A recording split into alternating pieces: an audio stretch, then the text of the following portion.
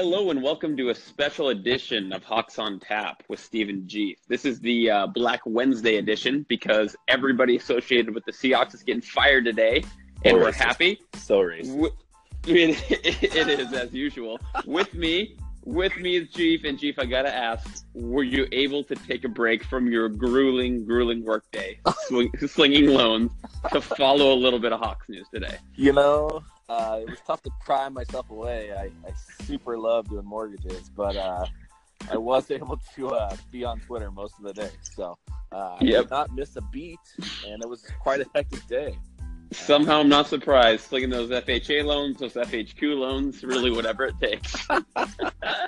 Yes, the FHQ is new on the market, very prevalent in Seattle. Yeah, there's no doubt about that. That's my target audience. So let's jump into it and figure out what happened today. So for those of the uninitiated, the Hawks cut their offensive coordinator, their defensive coordinator, their assistant head coach, in quotes, / offensive line coach, and if we have time, Jeep, we're going to get to the biggest departure of the day. That is their 69-year-old quarterbacks coach, Carl Tater Smith. Yeah, so that's going to be a huge departure. But let's really hit these in the order that they happened today. So I guess it broke at 11:30 last night, and people like me who go to bed around 8:15 didn't figure it out until this morning. And that is that Darrell Bevell was fired. So Darrell Bevell, offensive coordinator, great first 5 years in Seattle, very middle of the pack the last two. How are we feeling about this? Are we happy about this firing? Well, I haven't hidden my displeasure with Bevell over the years. No. You know, oddly enough, this has actually been my favorite year of his. I've hated him, and then this year there was many times where I caught myself saying, "Damn, he's calling some good games." I don't know if that's just a function of everybody else being so shitty across our team that he all of a sudden looked normal, or I don't know what it was, but you know, I do think that it was time for him to go. I think we need a fresh voice and to look at some new things, but you know, I don't double. Yeah, you know, seven years is a long tenure, and we're ready for a change. And there were times where, you know, I got tired of Bevell and times where I liked him and up and down, but that's just the nature of being an offensive coordinator. So it's time for a change, but I guess first of all, if we're going to cover things we liked about him, first of all, the results. His first year, obviously inherited a team. The results weren't great. But after that, by most offensive efficiency statistics, he was a top 10 offense, usually a top 5 here until the last 2 years. So he was very successful, and not always with a ton of talent, with the offense not even spending a lot of money. So I think we got to be happy about the results. Yeah. I read a thing. I feel like he kind of saw the writing on the wall. He knew this could be his last year. I read something today about his tendencies were so much different in 2017 than they've been in the past few years. I think he knew he had to try to change some things this year to spark something to get it to move forward, and it just didn't click. And you know, I think it all ended for him in one gloomy afternoon in Glendale, Arizona. I think it did, and that leads us to our next point. We certainly have some things we appreciate about him, but when you're talking on offensive coordinators, you have to go straight to the things you're not going to miss. So if we're going to make a list of things we're not going to miss, you know, what's on the top of that list for you, Chief? I will not miss stupid bubble screens. I will not miss running the ball in every obvious situation. Yes. You know, other than that, I can't.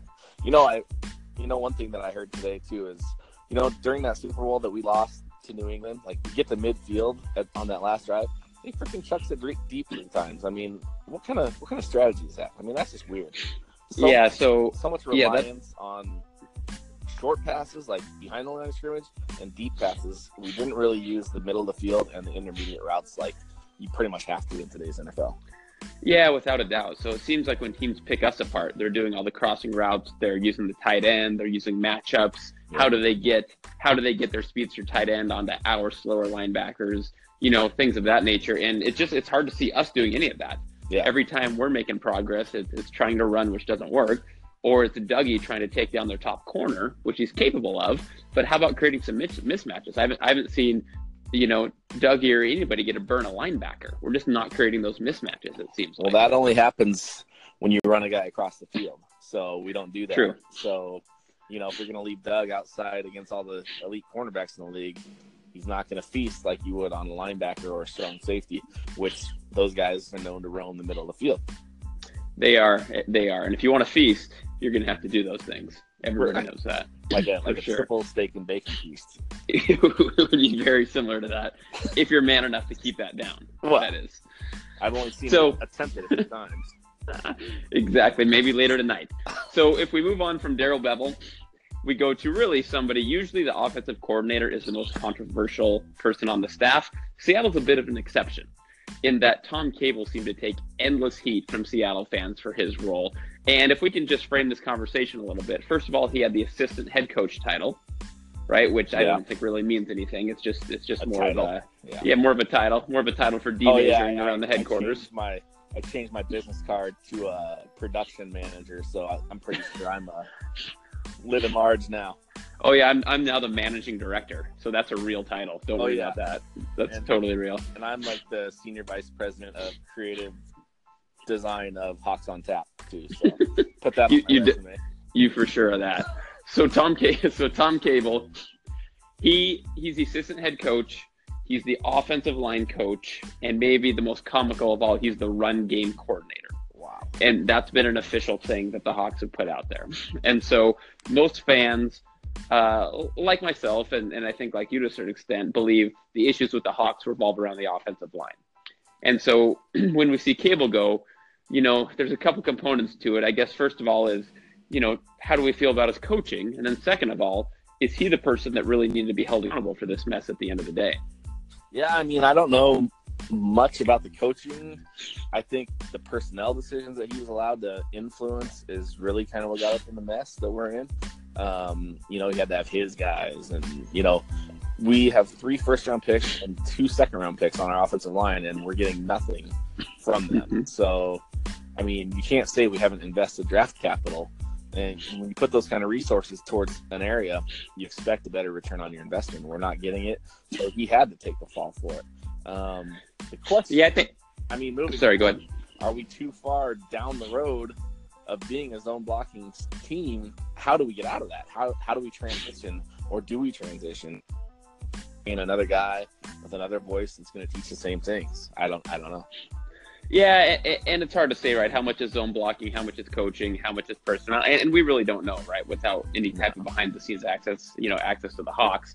But anytime he was able to take a raw talent and mold them into something, like maybe J.R. Sweezy or even James Carpenter, who's turned into a good starter. Yeah. They did it for the last 6 games of their contract year. Right. They played well, and then they went off somewhere else. Somebody else paid him, and we didn't even get the advantage of that. Yeah. Even Russell Okung, who was solid the whole time, really got a lot better after he left and went to Denver and played every game without getting hurt, and then went to San Diego and played fantastic. Yeah, so we're going to draft a guy, and we're going to have him for 4 years, right? And it's going to take us 3.5 years to get him up to a standard of where we need him to be, just in time for him to get paid to price himself out of our market to where you're right, we don't get to see the benefit from it. And that's the flaw in this. That's the flaw in this, way we look at things here. It's the black flaw in our Chardonnay for sure. Exactly. So I think my summary on Cable, he obviously did a lot of good, and we had Marshawn and we had some of these better linemen, but at the end of the day, for me, it's about accountability. You're the run game coordinator. You're the evaluator of OL talent, offensive line talent from everything we can see. And it's been a massive failure for 2 years in a row, arguably 2.5. At some point, there just has to be accountability. And so I like the move. Yeah, kudos to Pete for doing this, because for the longest time, I was so down on Pete for just not making changes and just allowing this to be the status quo and being happy with being mediocre.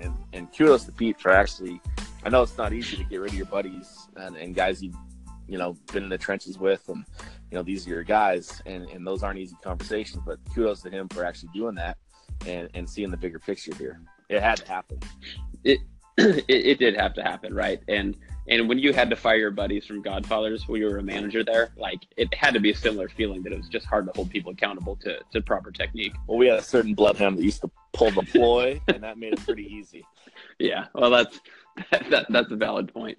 So I do make fun of our Carl Tater Smith quarterback coach who's 69 years old because there's very few things about that aren't hilarious. But at the end of the day, we have a pretty old school coach, or who has to be, with a 66-year-old head coach, or however old Pete Carroll is. Right. And we have Russell Wilson, a unique, dynamic, one-of-a-kind quarterback.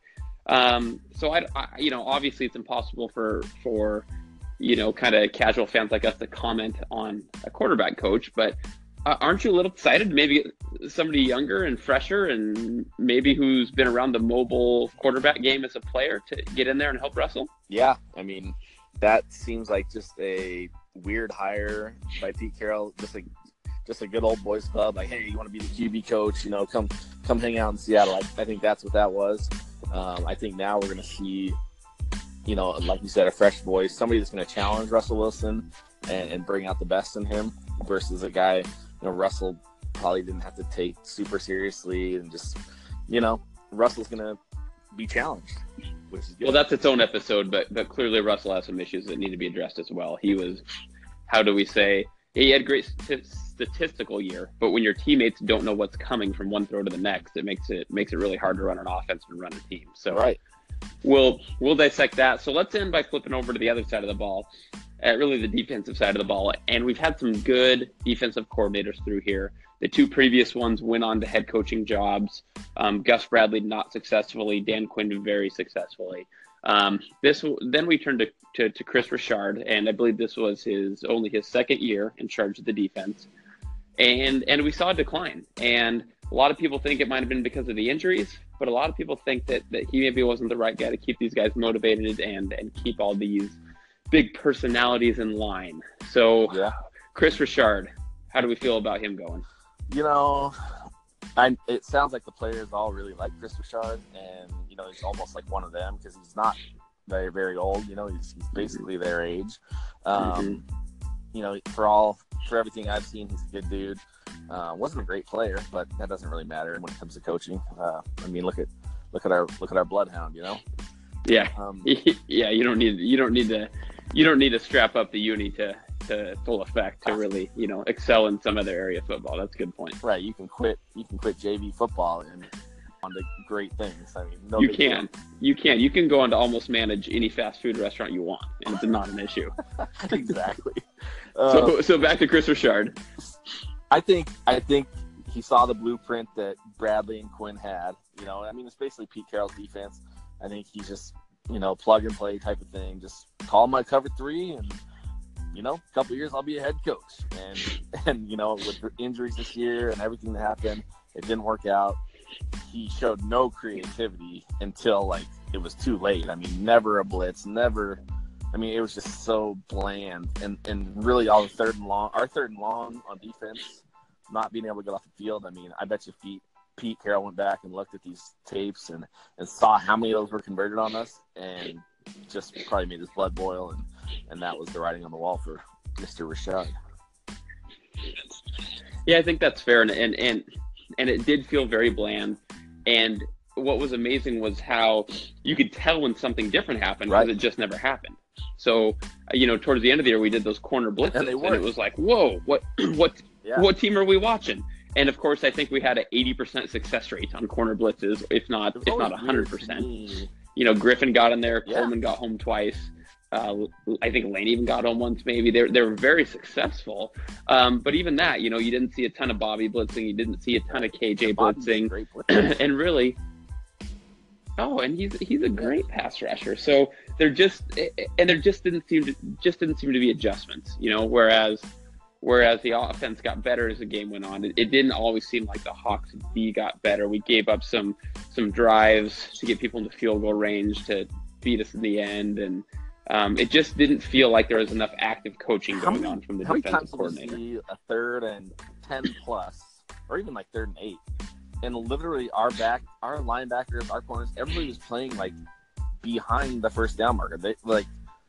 And how many times do you see a little check down to a running back, just a little check down, and him run for the first down? Dude, you can't do that. If you're gonna we've got to be ready to pounce on that if we're gonna play deep like that. And we're treating it like it's 3rd and 25. Yeah. And it's 3rd and 8. Yeah, but probably I only saw that like 22 or 23 It's like times. So it's not like it was anything. Game, maybe. Yeah, just like every third and long for the most third part. and long, you got to get off the field. If you don't get off the field on third and long, it's going to be a long day. Yeah, it's the old joke about the prevent D, right? It just prevents the victory. Well, it prevents us from enjoying this stupid team when we see this stuff happen all the time. Like, come on. Like, I'd at least rather see some aggressiveness and just anything happen. Like, be yourselves. We're supposed to be this go punch everybody in the mouth team. And then we get a situation where we need a play and we just stand back and watch it happen. And it's really frustrating. We are like on the playground now. We're like that little kid that's like hiding in the corner, like just hoping not to get picked on. And we used to be the guy walking around the playground, beating, like saying, "Come mess with me," And that just doesn't happen anymore. We're just don't have that those guys anymore. We got to reinvent ourselves. We got to get back to that. I know that's how Pete wants to play. It sounds like Pete had a little coming to Jesus meeting with himself and said, "I got to get back to playing football how I want to play football." And I think we're going to see the moves reflect that this offseason. I think so too. His philosophy is always compete, and win forever. And part of that is holding people accountable. And they've held players accountable in the past, and he's never held coaches accountable, not once that we know of as far as major positions. So he really is. So it's good to see him execute his philosophy. I think it will allow him to get back to his core beliefs and what he wants to do. And we can hope that that's where this is going. But it also starts with getting the players in there to match that instead of these, prima donnas who need the spotlight on them 24 hours a day. Maybe find some people who just want to keep our draft picks away from the all-terrain vehicles here this offseason. That would be a start. I mean, that'd be helpful. Call me crazy. Yeah, you mean all three of our draft picks that we're going to have in the upcoming draft? Yeah, that's going to be brutal. In the draft where we need all right, so we're going to lots of picks, we have none. We have none. Go figure. So we're going to cover that in more episodes. We're going to cover the draft picks that are coming up. We're going to cover these players. We're going to do positional breakdowns. We've got a lot of good stuff coming up.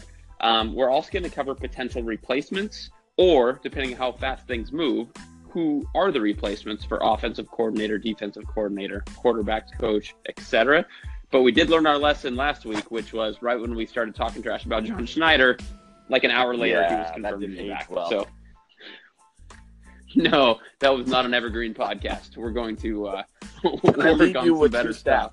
The Seahawks went 3 and out in the first quarter on their offensive possessions 57% of the time this year, which is an awesome way to start the game. That's not good. 29th in first down efficiency, meaning yards gained on first down. So we just got nothing done on the ground. We got nothing done in the first quarter. These are all things we have to change moving forward, and we'll talk about it in the future. But those are just things that stood out to me that just tell the story of the season, Okay, final question before we sign off. When we go to shut it down tonight, and you say, you know what, I'm kind of glad all these coaches are gone, but I kind of feel a little bit bad for blank.